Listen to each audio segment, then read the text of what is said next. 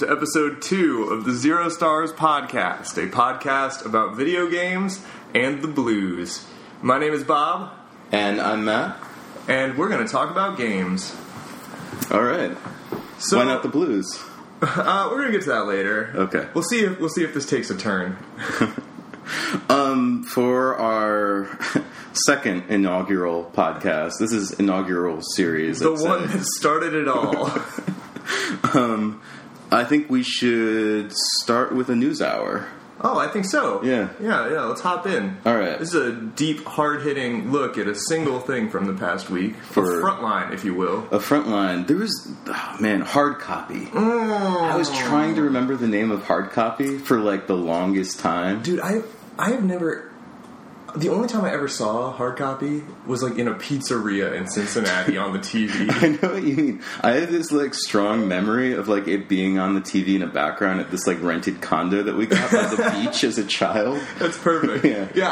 I can see the hard copy logo bumper. Yeah. But I have no idea what the fuck hard copy is. Even at that age, it's just a 2020, right?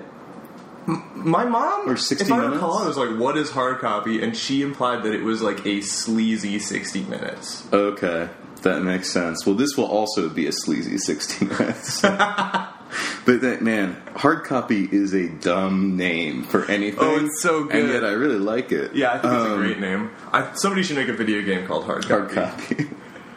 All right, so for our news hour this week, we are going to talk about the SNES Classic, which was just announced on Thursday, or was it Wednesday? I want to say Wednesday of this past week. Yeah, kind of came out of nowhere. I was doing my internet thing and happened upon 8,000 sudden news. It kind of everybody says that those Kim Kardashian photos broke the internet. But in my circles, a tiny SNES that you can put under your TV is the equivalent of a naked Kim Kardashian, because this thing was all anybody was talking about, both in my workspace and on the web, for about 24 hours there, I feel like. Yeah, I wish my workspace were talking about this. It's interesting, because, obviously the NES Classic was... a huge bomb. But, just sold out almost immediately. Yeah. They said that they were ceasing production, and everyone was predicting that this was coming, but I don't know whether any of us really can... do we know how many they're going to be making? Do we know, is this going to, are they just going to produce and then... Well, so, number one, we don't know how many they're making, and number two, from some manufacturing perspective, this is an actually... more difficult thing. Well, I guess not, because they made two versions of the NES Classic, because they had the Famicom one for Japan, and they had the NES one for America, and they're doing that again, so you can get... They're doing three. Isn't there a European one, too? The Europe PAL one, I think they have different games, but the Europe PAL one and the Japan one would have the same body. Oh, because they both look like a Super Famicom. And as somebody who also owns a Super Famicom, I really want that Super Famicom one. Yeah. So the button. Oh, those colors. They're so good. I mean, just the whole so design. That whole console just looks great. So I'm probably going to try and get 2 of these. All right. Maybe. I don't know. That might be a little much. Why 2? Because they have different games. Oh, you mean you want the Famicom? I want the Famicom and the SNES. And the SNES. Huh. Well, how are you going to... Can you import a Famicom? Yes. And it'll run fine, obviously, because it's a matter of... you might need to get an adapter, right? If it's a build for... If it's the Japanese one, Japan, it's my actual Super Famicom. Yeah. You can just plug them in. There's a slight difference in our electricity, but it's not so great that the thing can't just take it. Okay. Let's hope. So, yeah, hopefully I will end up with... Well, I don't know. That seems a little aggressive, but I want to get at least one of these. The most interesting thing about this to me, as compared to the NES Classic, is that it comes with the 2 controllers, whereas the NES Classic only came with 1. Yeah, that's obviously a huge selling point, because Well, you could buy a second one for the NES Classic. You could, right? yeah. But it was a separate thing. So I don't think they announced the price of this. And I'll be interested. I think no, it's 79. Is it really? I think it's 79. Yeah, that is. Which is, and how many games is it? Is 20 it plus 1. 20 plus 1. Oh, plus Star Fox 2. Yeah. And you do not unlock Star Fox 2 until you've beaten the first level, I guess, of Star Fox. Really? Yeah. That's awesome. I didn't realize that. Which is such a like charming non-gate, right? Like it's just like a little fun thing. Just have what I really wish they hadn't even announced it. And just like, it was hidden. How awesome would it be if these things had gotten into people's hands and they started playing Star Fox 1 and then it said that they got this game that nobody has ever gotten to play. So there's some real bangers on this, yes, as I recall. These are real bangers. Like, yes. I mean, obviously you have Link to the Past, Super Mario World, Super Metroid? Does it come with Super Metroid? It should. Super Metroid, yeah. And Donkey Kong Country. I think Donkey Kong Country is not very good. Does it come with only one Donkey Kong Country? It's just the one Donkey Kong Country, yeah. Okay. That's good, because I wouldn't want more than one of those games taking up space. That is... I do remember seeing Donkey Kong Country for the very first time at, like, my cousin's house. You're like, what a muddy thing this is. I thought it looked amazing. Really? But, I mean, I was a child. I mean, there's an interesting conversation, I think, to be had just generally about... kind of learning to actually appreciate games, which certainly took me a very long time. Like, there's a reason that I kept going back to play Mario Brothers over and over and over again. It's because it's good. But I played a lot of shitty games as a kid. So did I. Oh, yeah. Definitely. And I loved a lot of shitty games as a kid. Yeah, and I still like some games that I would say are not actually good. My issues with Donkey Kong Country, I don't know, and I feel like this is kind of my issue with a lot of Rare games, like Banjo, which is that it's like Nintendo would make a game, like Nintendo makes a side-scrolling platformer. It's very good. And then, like, if you think about the time that Donkey Kong Country was happening, it was like after Yoshi's Island. And if you are going to sit here and tell me that, like, in the world of side-scrollers, that Donkey Kong Country even remotely compares to Yoshi's Island. Yoshi's Island was Super Mario World 2 Yoshi's Island, right? In Japan, I think it was called that. I think it might have just been called Yoshi's Island over here. Okay. Or I might be making that up. But either way. I think that you might be wrong in those dates. I think that those were probably being developed concurrently, because I think Yoshi's Island came out after, because that had the Super FX chip in it. Yeah. And I think that was like one of the first games. It was like that and Star Fox were using the Super FX chip. I believe that is true. So, but in any case, Mario World had been made. Yes. And then someone was like, these cartoony graphics. Yes, these will not age well. I'm going to make this like terrible Clay Fighter looking 3D model scanned nonsense. Yeah, no, it was not a terribly great feeling game. Yeah. I just never enjoyed those games. I am really curious to go back to the original Mario Kart. I played a fair amount of that. Like, I mean, I think college is like the ideal environment for any Mario Kart. And my roommate was very into Super Nintendo Mario Kart. Were you playing it on a Super Nintendo? We were not. We had an emulated version. Yeah, but okay. So you weren't playing with the actual original controllers? No, we had some gamepads. Okay. But I mean, clearly the selling point, to a degree, is of like with the SNES Classic is that you get the original controller or an approximation of it made by Nintendo. That is totally. And that's what I am curious, like what it feels like to go back and play games on that, but especially Mario Kart. Because does that have drifting? I believe it does. I think it does. I honestly don't really remember. Yeah, my memory. Mario Kart's one of those weird things where, like, in my head, they all sort of look the same. So every iteration of Mario Kart is like the latest iteration. Yes, which is true because clearly they're just like improving everything and nothing else changes. Mario Kart is like the iPhone of video games. Yeah. Like, it's always the same thing. It looks kind of different, but it works basically the same. And so, like, it immediately replaces your memory of the prior edition. Because I went back and was playing Mario Kart 64 not too long ago, and I just kept thinking, like, this looks real flat. this is strange. Why isn't there more like verticality in this? Right. And it's clearly it's the same game, but not at all. So I would love to go back to the very, very beginning and kind of like see how strange that is. Yeah. Like how surreal that is. Also, I would like to go back and actually play Super Metroid all the way through. As somebody who has purchased Super Metroid on the Virtual Console multiple times and actually played it all the way through relatively recently, Super Metroid is like the secret weapon that I feel like doesn't get talked about enough. Just because Metroid Prime at the time, I feel like was actually a lot of people's real introduction to Metroid. Like I feel like Super Smash Brothers kind of brought more people into the fold because they were like, Samus is a cool robot person.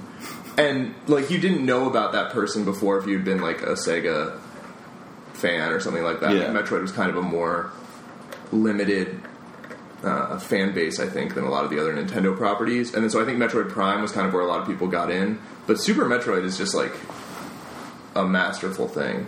It's interesting that the N64 went without a Metroid game. There's weird concept, there's like weird images out there of a very early in progress, like third person behind the back Metroid game on N64. So, what was the concurrent with N64? What was the concurrent handheld? It was the Game Boy Color, and then did the Game Boy Advance come out? The N64's lifespan? The Game Boy Advance would have been very close to the GameCube because there was all of that stuff with connectivity for it. Yeah, I remember that. I remember having Final Fantasy Crystal Chronicles. Did you own that? I own that, and I borrowed my sister's Game Boy Advance. Man, that game is not good. It was a garbage game, but I bought things with Final Fantasy in the title. So yeah, there was that Pac-Man Versus game that was essentially the Wii U before the Wii U. Oh. Where you could have your three friends be the ghosts on their Game Boys, and then you would be Pac-Man on the TV. They have been interested in asymmetrical gameplay for so long, and have never really done anything of substance with it. Well, that was what was so great about like when you got your Wii U and you got Nintendo Land, and the best thing in it was Mario Chase, which was exactly Pac-Man Versus. Exactly the same game, except that there's a camera that points at the Pac-Man person's face, so you can see them responding, which is a delight. It seems in many ways like the reason to buy a Wii U was so that you could dream up all the potential asymmetrical games that would never come out for it. I would actually argue that Nintendo dreamed them all up. They were in Nintendo Land, and then you played them and said, yeah, I don't know about this. A conclusion that I feel like Nintendo probably should have come to in the prototype stage. Okay, so moving through some of the other games, Super Metroid, Super Mario Legend of the Seven Stars, Super Mario RPG Legend of the Seven Stars. I know you were a fan. That was a favorite of mine. That was the first, I think, that was probably the first RPG I ever played. Yeah. I mean, it had a pretty strong impact on me as a little kid. Damn, did I think that was hard, though. I found it so difficult. I've never played that game. I talk about potentially muddy graphics. I was going to say, that has the same sort of look. Yeah, it does, although it's isometric, so I think it comes off a little bit better in its own way. It's charming, though. It is extraordinarily charming, and it really builds like a weird mythology. Like, in its introduction of completely random characters, like this talking puppet and, like, a marshmallow cloud friend of yours. Both of those things sound terrific. Yeah, there's a Power Rangers parody. Like, it's an interesting game. It is definitely... I actually would love to read, like, a kind of, like, behind the scenes on how that was made. But I'm curious about that. Of course, the real thing that I would purchase this for is Earthbound.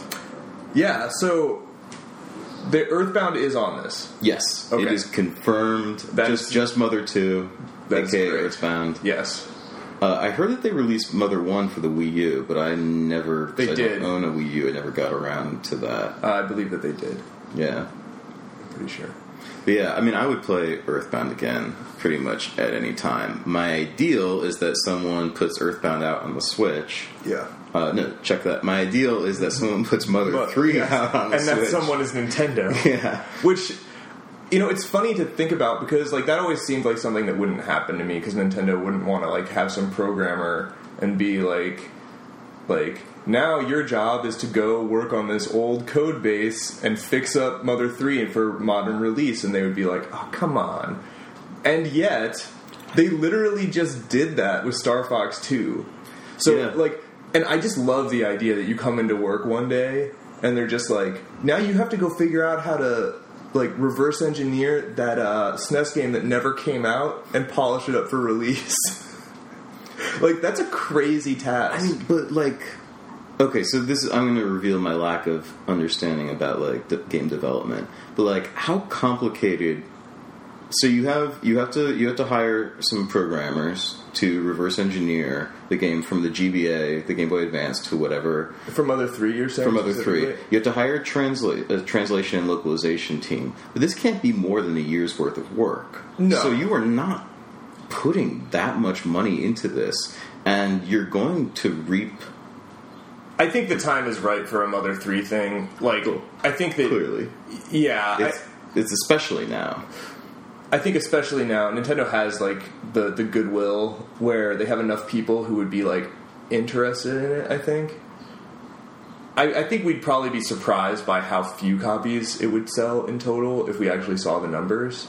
But at the same time, I'll bet you that there's a way that those numbers can work out for Nintendo. Yeah, I mean, I'm sure that it would not be... It's not going to sell like most Nintendo games. But, like, if it's a year's salary for, like, two programmers and a localization team and then, like, marketing, they've got to be able to make that back. You hope so. And plus, goodwill. Like, Nintendo's on a goodwill kick. They need to... Yeah.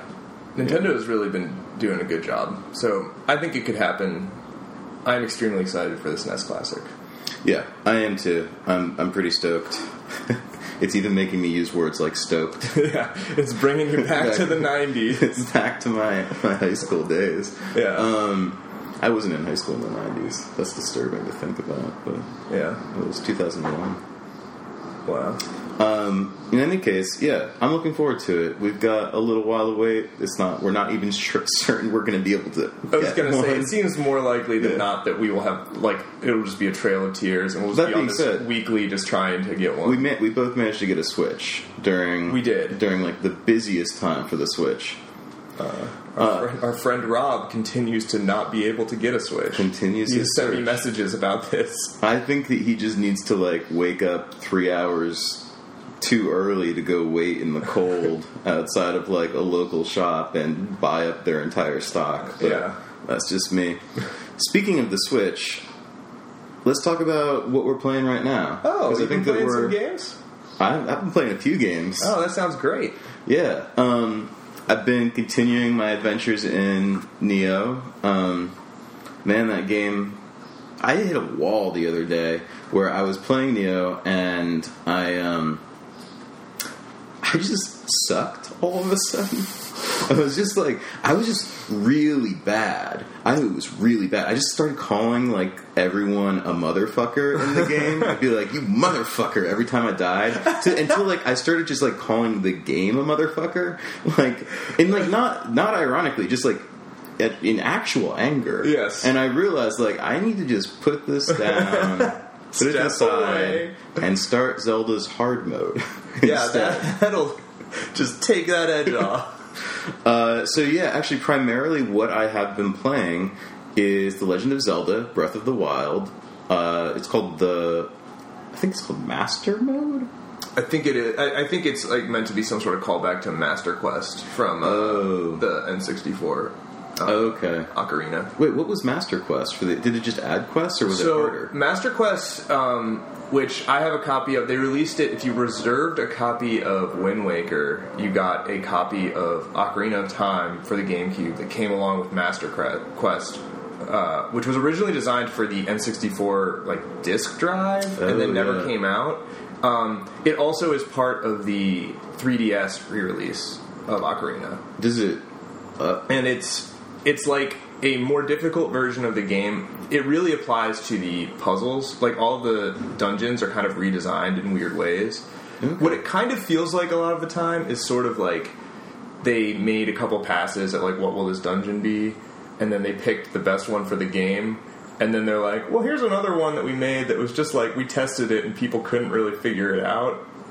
And they just used all of the slightly harder ones that people couldn't figure out for Master Quest. Okay. Is it fun? I would not... It would not be a great core version of Ocarina of Time. Like, I think that the existing Ocarina of Time is a better game. Yeah. But it's kind of neat to be able to play a game that you're very familiar with and then have everything moved around. This is very different. So Breath of the Wild Master Mode is... and I'm just going to call it hard mode because that's fine with me. I don't like the alliteration of master mode. Hard mode is very different from that insofar as that I have not encountered a single puzzle that's been different. I've played through the plateau, through those opening ones, and I've gotten 2 other shrines. Outside of the plateau. Outside of the plateau. The primary difference is, as has been documented pretty well, is that they just bump every single enemy up a level. Mm-hmm. So, like, I walk out of my cave, talk to the old man, grab like a stick, go and engage with the like first little bokoblin or whatever, boko goblin. Yeah. You know, those creatures. Those guys. And it's a blue. Yeah. And he... First of all, like, it's not hard to dodge these guys, but hitting him with a stick, I did absolutely no damage. Oh, that's great. And their health regenerates. And their health regenerates very quickly. That is awesome. It is active. So I died. He just wrecked you? He just wrecked me. It takes 2 hits and you're gone. Oh my god, it's just, this is one guy. One guy. Wow. It's the very first guy. You know, you're walking down that hill. Yeah, you come like over a crest and you kind of like, you just, there. yeah, and you just kind of hear him before you see him. Yep. So, my opening, I spent quite a few hours just trying to like build up some sort of like arsenal. Did you call him a motherfucker? I didn't, no. I was just like, okay, I see what's going on here. So it changes the pace of that opening section and changes like the approach significantly. Like, it is, and I've made this comment before in other places about one of my favorite parts of The Legend of Zelda, which is Eventide Island. Yes. Which is the island where you're stripped of all of your items. And when you are put in that situation, it no longer behooves you to get into combat. Like the usual, like, oh, it's Zelda, you're going to solve a puzzle, you're going to do some combat, you're going to explore. It says, like, no, you probably don't want to get into the combat at all. Combat is, like, the last option you want to choose. Right. You want to pacifist run this if you can. That is now the opening few hours. Very interesting. Or even more. Because, like, it's, like, all of a sudden, like, combat becomes, like, a zero-sum game. You are going to lose your good items, like that rusty broadsword that, like, is going to break before you can kill the guy. So your goal is to, once you get them down to about half life, if you knock them away, they drop their weapon. Something that I never even noticed in the original game. Well, and if you, on the moblins, if you moblins. Sweep their legs, you can get them to drop their weapon. Oh, okay. So if you use a heavy thing, and then you do like a horizontal move, so you like hit them, and then you just sweep their legs out, and they'll fall and they'll drop. So in this case, like, I am trying to actively get these, so I have to, like, strategize, like, will my sword last long enough for me to knock the club out of his hand so I can grab the club and finish him off. And at the end of it, I've lost my sword and I've got, like, a badly damaged club. So it is never in your interest to be engaging. And that is very interesting. It is very interesting. Here's the issue. Like I said, I got off the plateau. I probably played a total of maybe about 4 hours of hard mode, which also means that I played 4 hours of The Legend of Zelda yesterday. That's great. Which is, it's the ideal. So I played about 2 hours of Zelda yesterday. Well, we got to keep up. We got to, you'll catch up. I know. Eventually. This is honestly why you have finished this game and I have not. Also, I think that there are other reasons, but we can talk about those some other time. Yeah. The issue, though, is that it doesn't quite scale, in my experience. Because once you start getting better weapons, and once you learn the rhythms, you can wreck them when you need to, and the game like ceases to be nearly as difficult and as challenging. I can already tell like I was dying constantly and having to rethink my strategies all the time. I had to plan everything ahead of time during like the first hour. By the time I left the plateau, I hadn't died in like the past 2 hours. So it's, you know, if you were to chart this, to graph this, I'm already like, and again, it's still going to be a challenge. It's still The Legend of Zelda. It's still a ton of fun, and it still feels dangerous to be in that world, but it is not scaling properly. Well, it's sort of interesting though. And that game always, I'm sorry to interrupt you, but that game has always had balance problems, which is one of my only issues with it. And it's not a major issue because like an open world game like that, you're always going to have balance problems. But like if I'm to follow like the linear path, then I am going to be overpowered even in this hard mode. Well, there's sort of a funny thing about it. So I would assume on some level that it's almost like you are increasing the difficulty of something, but that thing that's more difficult now can very often be avoided. So it's like actually kind of weird because it's like if you try to play it like you were playing Zelda, it will punish you. Yes. So but if you change the way you play, suddenly a lot of the like hard mode kind of goes away because now it's just like, oh, now I don't play it the way that, like, because the way I play that game right now, if I see like a little outpost or something, you're gonna take I'm like rubbing my hands. I'm very excited. I'm gonna go get the chest and kill the things. But if combat becomes just consistently problematic for me, I'm going to be hesitant to do that. And then the increased difficulty actually doesn't mean anything because I'm not engaging. Because you're not engaging.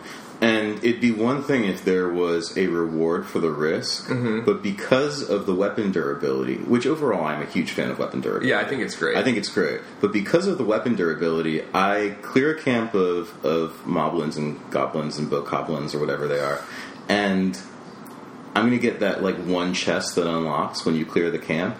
I have probably wasted like my 3 best weapons in clearing the camp. Right. And so I get one thing that might be better than those 3, or it might not be, depending on where the camp is. And that risk reward isn't worth it, which is why like comparisons to Dark Souls are super faulty, especially in this mode, because in Dark Souls you advance by killing dudes. Yes. That's how you level up. In Zelda, you level up by completing puzzles. Yeah. It's really... I think a lot about it because, like, I understand where you're coming from when you say that the game has balance problems because, like, you do become very powerful and a lot of the enemies kind of cease being a hindrance to you. But at the same time, I still find it really enjoyable to fight them. And it's not like I'm, like, doing it to advance or get better. I'm just doing it because it's fun and their AI is weird and you can kind of mess around with them and do strange things. And it's funny if, like, that part of the game... I feel like kind of implicit in the way that game is designed is that combat's not ultra hard.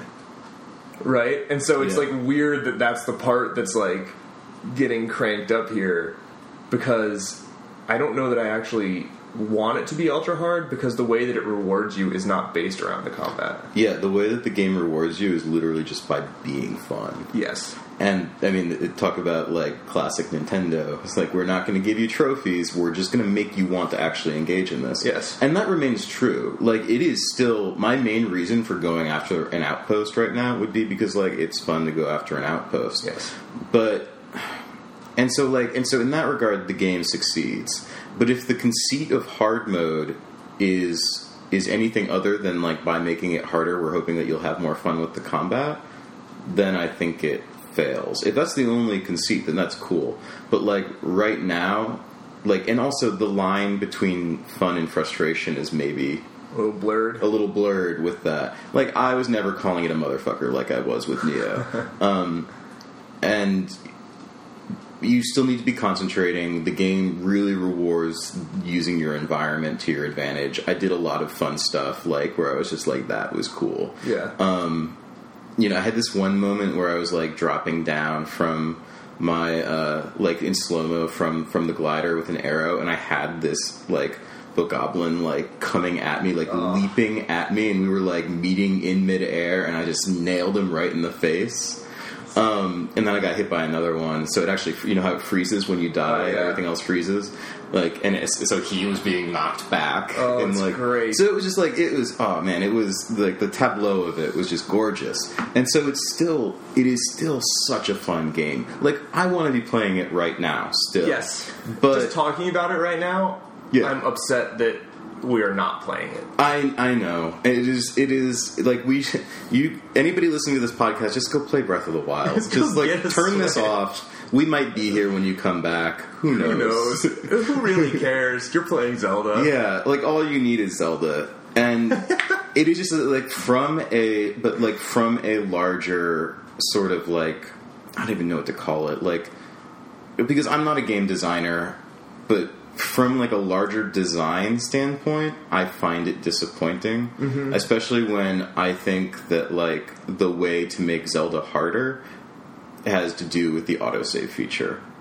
And I think it should be that like what the game needs is something akin to bonfires. Like you can only save at a shrine. You can only save. It doesn't even have to be a shrine. It could be something closer by, or something more ubiquitous than that. But yeah, maybe just a shrine. I guess shrines are ubiquitous enough that like you're never too far. If you find them, they're just bonfires. I think that like that increases the danger of the world.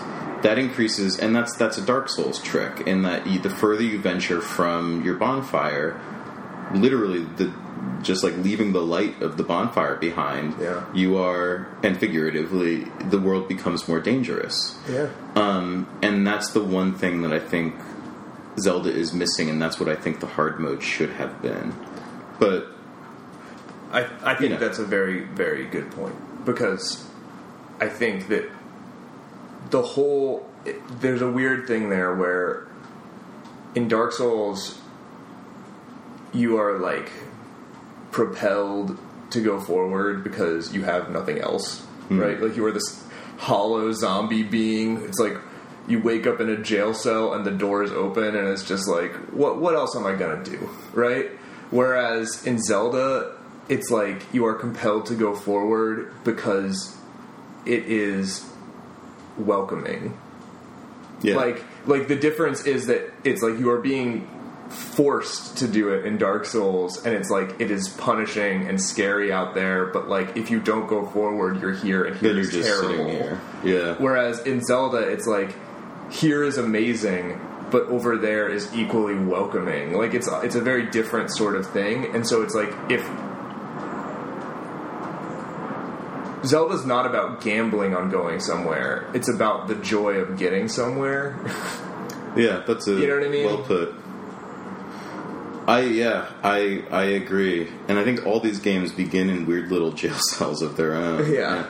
Neo literally begins in a jail cell, which feels like a callback to Dark Souls 1. Yeah. Like, but there, you leave the jail cell because there's a story and you're supposed to escape.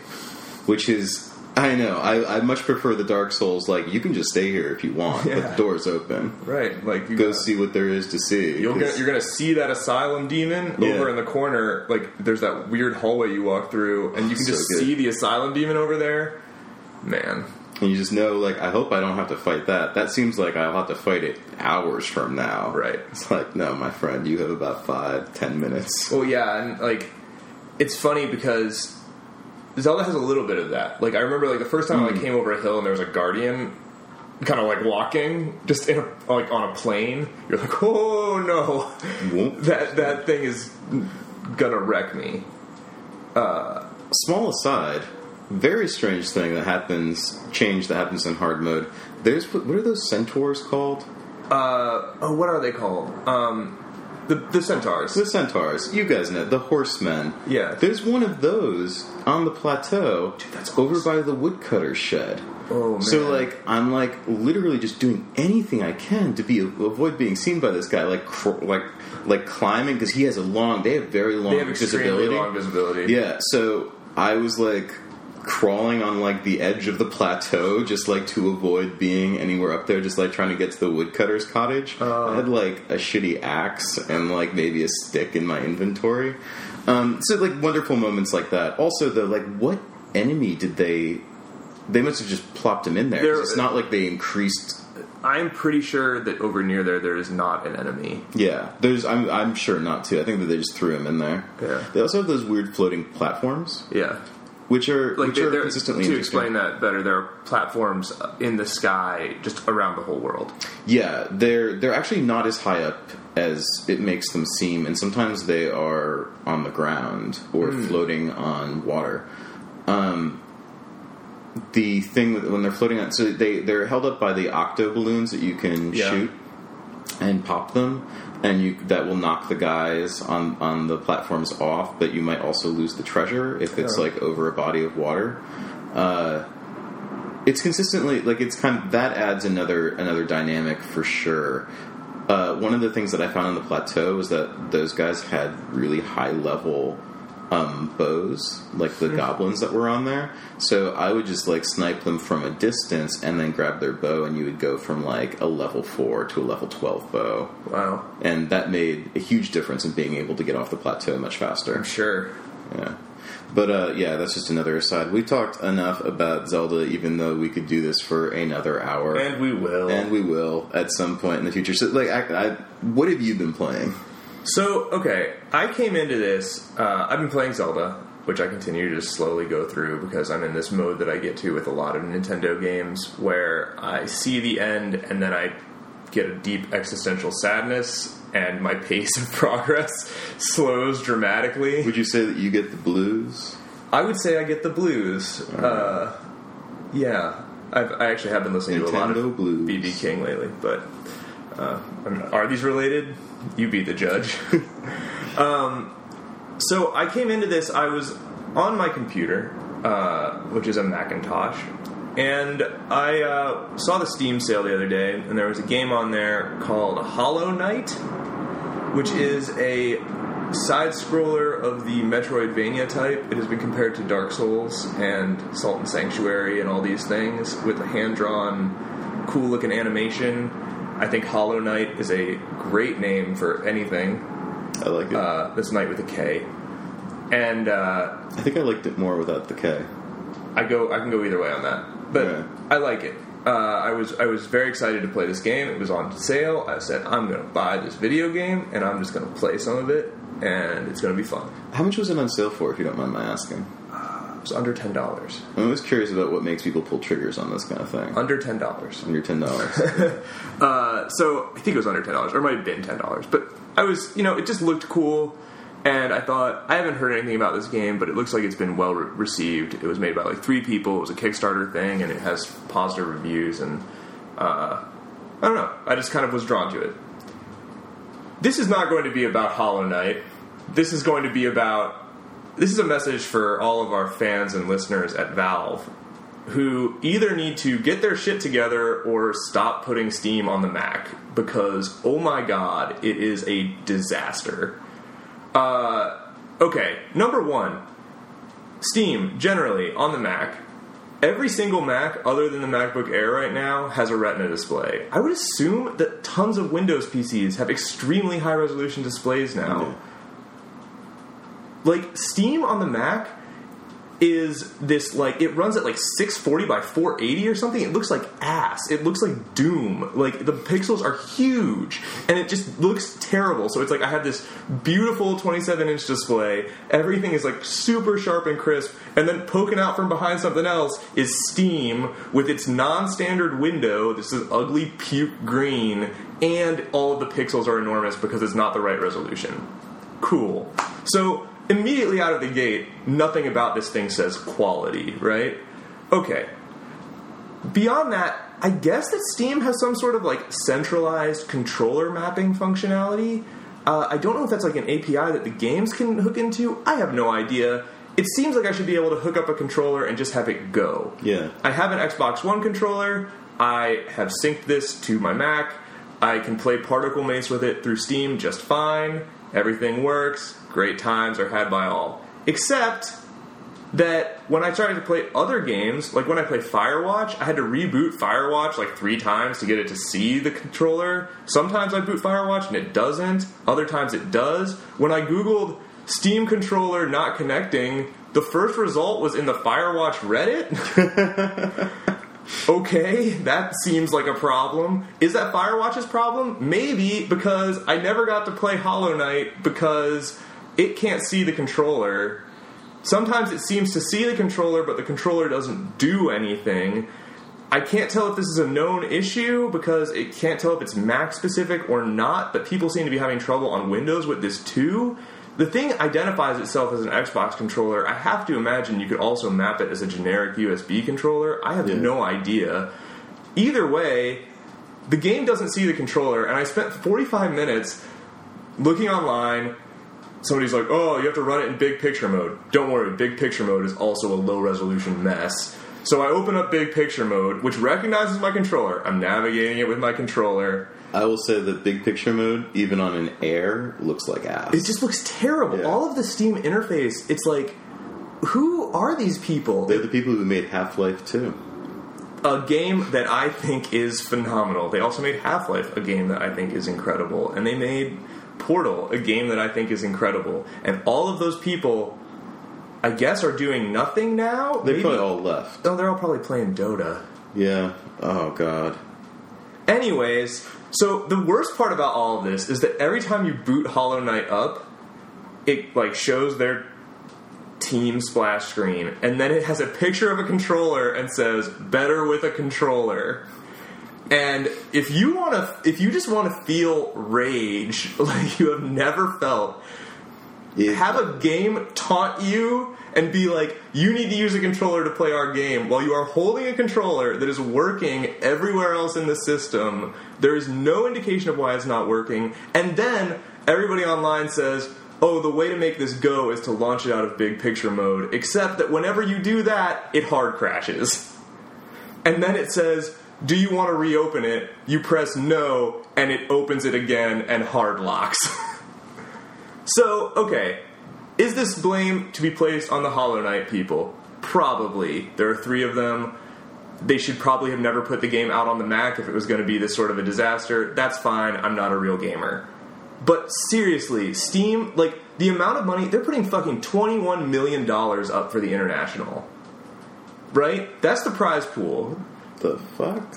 Like, Valve has enough money to get their shit together and make Steam a pleasant experience. But if you've ever been somebody who's like, well, I'm the PC master race, these console tards don't understand. Here's the problem. It is a terrible experience. Gaming on the PC is a nightmare. Nothing works properly, and it is so frustrating. And so now I have this game that I'm going to get a refund for because Valve has no quality control and apparently does not give a shit. So, thank you, video games. In other news, so that's like what you've not been playing. You know, I've been playing Steam, the worst video game ever. And honestly, I think the bigger issue here is that like Steam has no competition. And like if somebody was just, is it just that Dota 2 is that the opiate of the masses, like that just keeps everything from being like, do you think that we would have a functioning government if Dota 2 didn't? Probably. Yeah. Maybe we should thank Dota 2 for.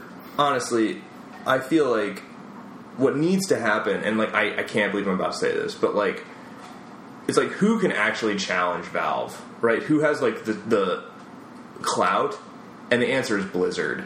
And so it's like, I think that if Battle.net was an open thing that was not all Blizzard and Activision games, I've always had very positive experiences using Battle.net. And so it's like, if they wanted to, I guess it's not called Battle.net anymore, but then they released that weird statement where they were like, you can play Call of Duty on Battle.net or something immediately after retiring the Battle.net name, which is a good move because they should never. Yeah, no, Destiny. It was Destiny. That's Destiny what it was. Is going on Battle.net. You should never get rid of the name Battle.net. It's so awesome. I don't like it.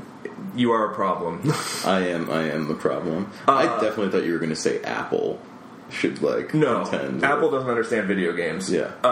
It is definitely I just can't think of anybody else who has a shot. And honestly, Steam's monopoly is evidently very, very problematic. And yes, I could play on a PC, and I'm sure it would all be great, except that there are people throughout all of the forums saying that they're also having terrible issues. So, also, then you would have to use a PC. Also, then I would have to use a PC. You can address your letters to Matthew Rickard. But seriously,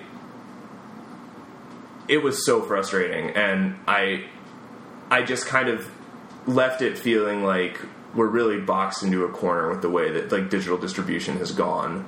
And monopolies are bad. That's the lesson here. What I have been playing, though, because in the midst of this rage, I looked at my Steam library and was like, what will run? And the answer was Crypt of the Necrodancer. Oh, fantastic game. A delightful game. Man, I love that game. I had not played that game in a little over a year, probably, a little longer. And that game is terrific. I'm kind of bad at it. I can't really hack the second world. Oh, I'm right there with you.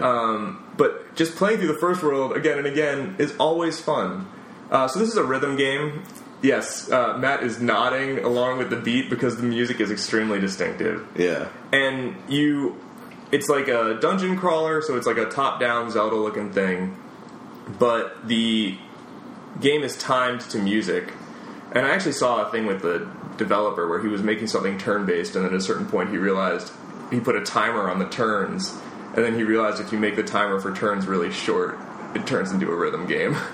It's very true. Which is actually thought of it that way. I mean, this goes into something we should talk about some other time, which is I have a larger unified theory of all good games are rhythm games, but we can talk about that at some other point. The unified theory of rhythm gaming? Of all games being rhythm games. If your game is good, it is a rhythm game. But we can talk about that some other time.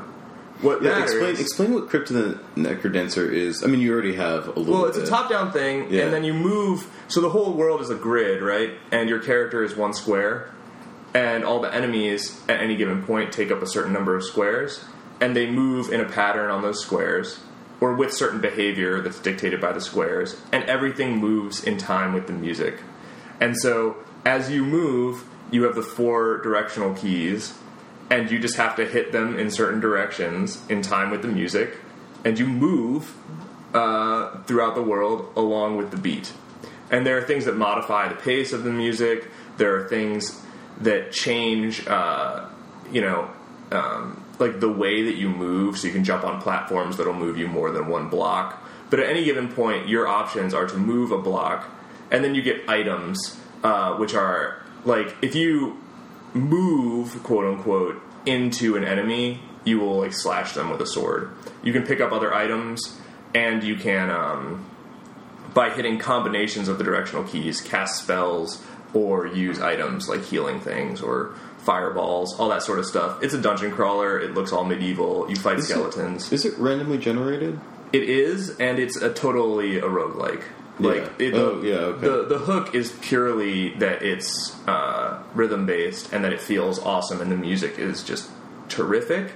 The other thing that I love about it, and the only reason that I'm really talking about it, because, this game is old, relatively. I love this game because it is a female protagonist, and she's... Default, right? Yes. It's automatic. There's no man. You are just this cool girl. Yeah. And it really doesn't, maybe there's a story to this game that I've just never looked at. I don't know. You're just a girl wandering through a dungeon, and nothing is made of it, and that's just so refreshing and nice, and it's not it's the annoying thing about it is that it stands out because it's so rare that you go whoa, there's a lady in this game. But it's funny. Do I have to be a lady? Yeah, it's great. Yes, I do. I think you can pick other characters, but I have no reason to. Later, yeah.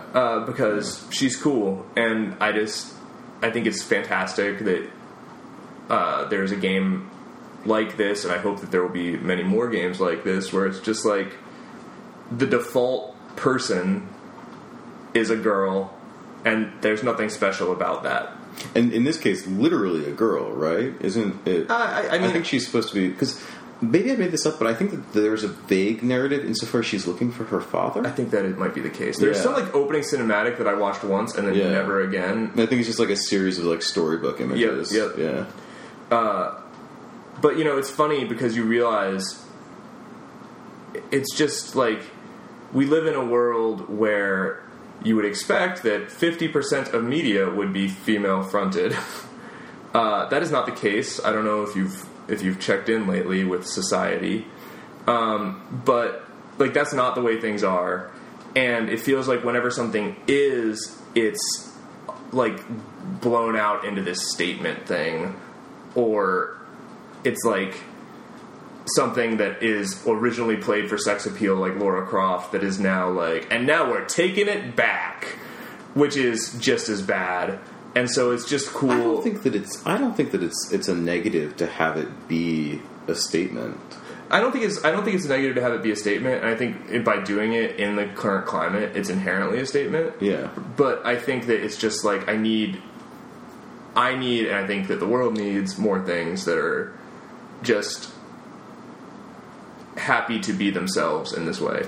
Yeah. The game is, more than any other game, a game that is happy to be itself. Yes. I would agree. I think that the game is very joyful. I would also say that I thought it was going to be much more complicated than it actually was. It is not super complicated. It's very easy to just get into it. But then as it kind of stacks, there's these moments where you start to realize like there are multiple enemies in a room and they're moving on their patterns, and you know their patterns, and you know what your weapon spread is. And it's a very strange thing where it starts off and you're just like, I'm just moving along with the beat. And then at a certain point, you'll do these like combinations of moves where you're like forward, back, left, right, up, and then like left and right together. And you realize that you're just playing like a DDR routine that is being generated on the fly by virtue of where you are in relation to the enemies. Mm-hmm. And somebody should probably play this game with a dance pad. I'm not coordinated enough for that, but I'll bet you it would be great. Because you totally could. Did they still make dance pads? I mean, I have to imagine those things are going on eBay for like $10. Yeah, but like, can you hook one up to your computer? They certainly don't make dance pads. There's got to be USB connectors. Yeah, I suppose. And hopefully it would recognize it. I mean, Steam won't. Maybe it will. I don't know. Steam won't. Dead silence. Nintendo what Steam don't.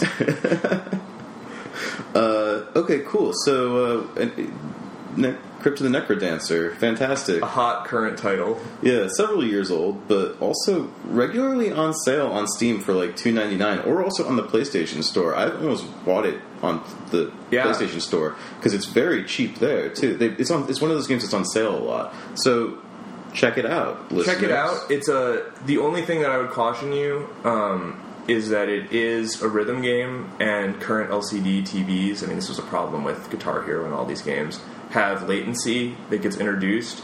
So, do you not have that issue with your monitor? You still can calibrate. Mm-hmm. I didn't experience anything with it. I left it on the defaults and it was great. But you want to make sure there's an option in the menu to calibrate it. So if you get that game, calibrate the latency if you're playing it on a console, because it will probably act weird otherwise. Good advice. Pro tips. Cool. Any other games that you've been playing? I played some Love Trousers, but I haven't played that in a while. It's good. You play it on the computer, right? Yeah. Yeah. I was playing that on the PS3. Yeah. I find it's better with the keyboard than with the controller. I think this is how you and I often differ on these things. Yeah. I was born with a controller in my hand. You, a keyboard and mouse. Yes, it's Both true. our mothers suffered for this. And continue to. Yes. Cool. Well, as we wind up the show, did you have... I think you had a little idea, a little conceit that you Yeah, well, I was thinking, we talk a lot about video games here on this podcast, about video games. The blues. And the blues. But I think that we should also acknowledge that our opinions about video games are very informed by other things that we like. And so I figured that every week we experience a lot of cool stuff, and we should probably share one of those things with everyone out there so that they can get a better sense of who we are as people and our taste in games. So, I like this. What's a cool thing you found this week? Doesn't matter when it's from.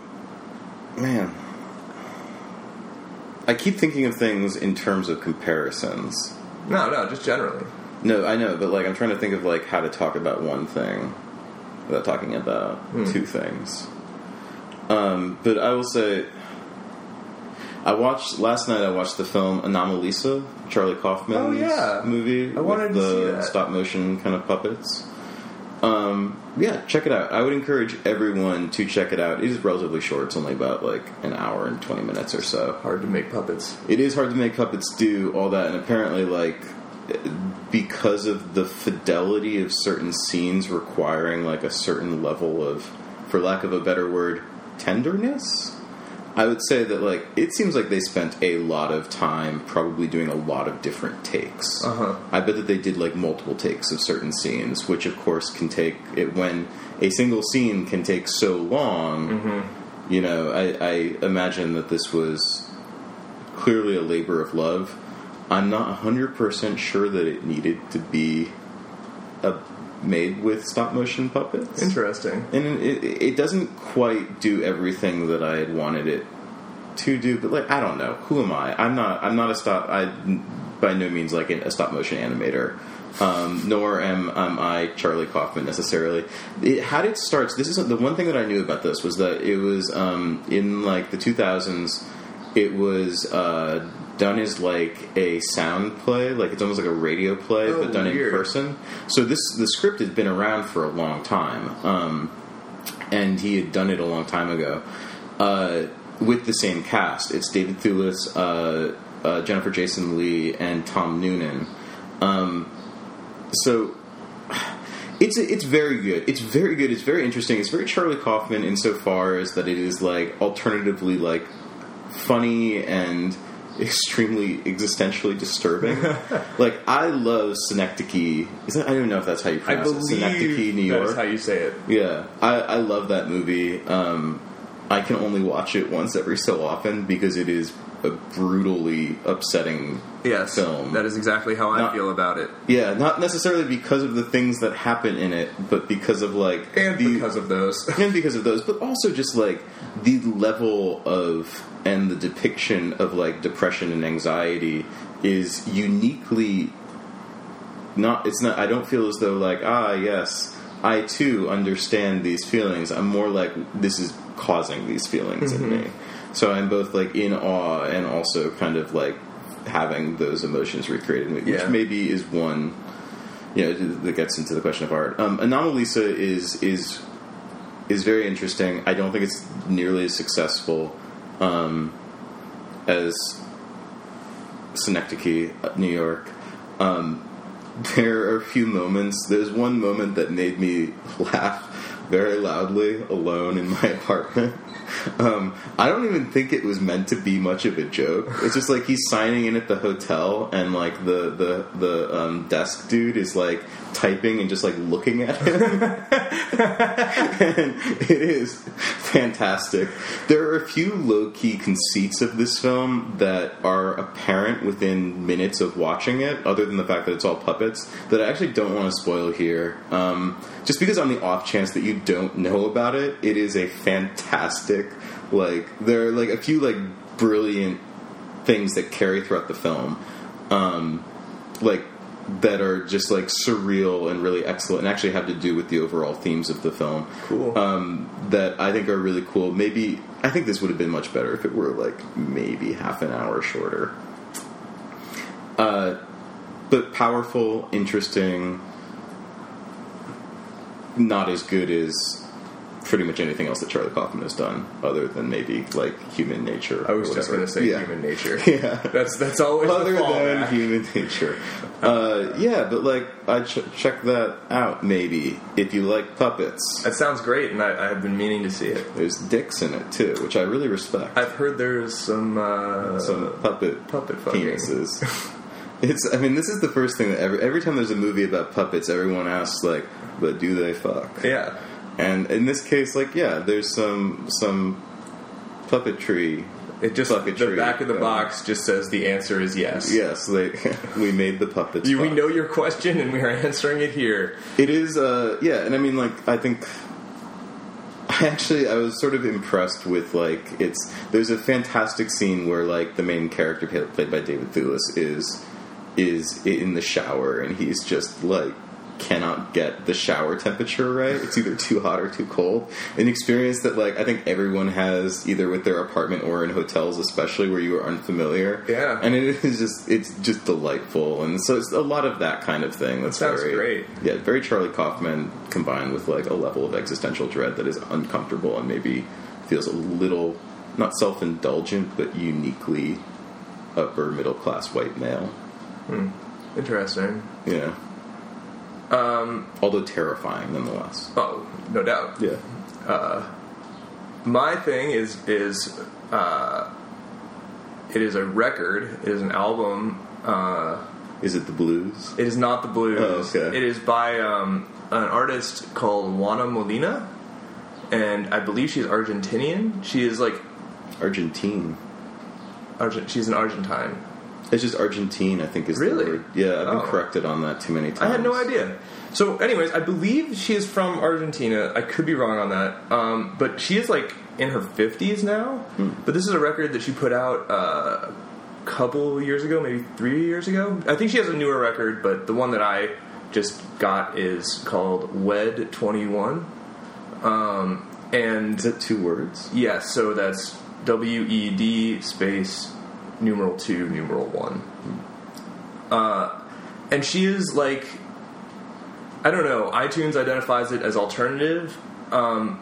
It's extremely modern. I hesitate to say rock. You know what it sounds like is, like, In Rainbow's era Radiohead. Oh. Okay. It is really awesome. And it's a lot of... She plays the guitar and, like, synths. So it's like, it's a lot of, like, clean electric guitar that does that, like, like that kind of, like... Is it melodic? Yes, extremely. But it's also very textural, which is yes, Johnny Greenwood kind of way. It's very Johnny Greenwood guitar work, and she's very into looping. Like, I would imagine that she could play most of these things by herself, because it will be that, like, she establishes a guitar phrase, and then it loops, and then she sings over it, and then there will be, like, these really, like, thick synth, like... underneath it. Great. And a lot of the singing is in Spanish. Personally, I work as a web developer. I like to listen to music while I work. Most of the time that's nonverbal music, like Aphex Twin kind of stuff. Because I have somebody saying words, I find it really difficult to focus. I relate to that. Yeah. And so the one kind of music I can listen to when I'm working is I can listen to music where people sing in other languages. So there's enough of it that is not in English that it kind of can be a nice low-level thing that just kind of is pleasant to be in. But if I focus on it, it's also extremely engaging. So it's a great record. The single and the way to know whether or not you'll like this is also the first song on the album, which is called Eras. And it's just a really slick album. Like, I kind of can't believe that it didn't get more play, and I wonder if it's because she's old. And also she sings in Spanish. Is it fuzzed? Are the vocals fuzzy at all? No, or, not really. Yeah. Like, parts of it are very Cat Power-ish, too. Okay. I mean, I like all these things. I love a good guitar loop. Like, yes. When you know that it's just one person playing and they are just looping. Well, and it's a lot of that. And it's a lot of, like, looped guitar, and then she comes in with, like, another guitar piece over it. Yeah. I love... That's... you convinced me to check this out. Looped vocals. It's really terrific. Yeah. All right. I think that's a podcast. Sounds like it. Well, thank you for listening. This has been 0 stars, 0.2. Thanks, guys. We'll talk. See you next time. We'll talk and see you then. Bye.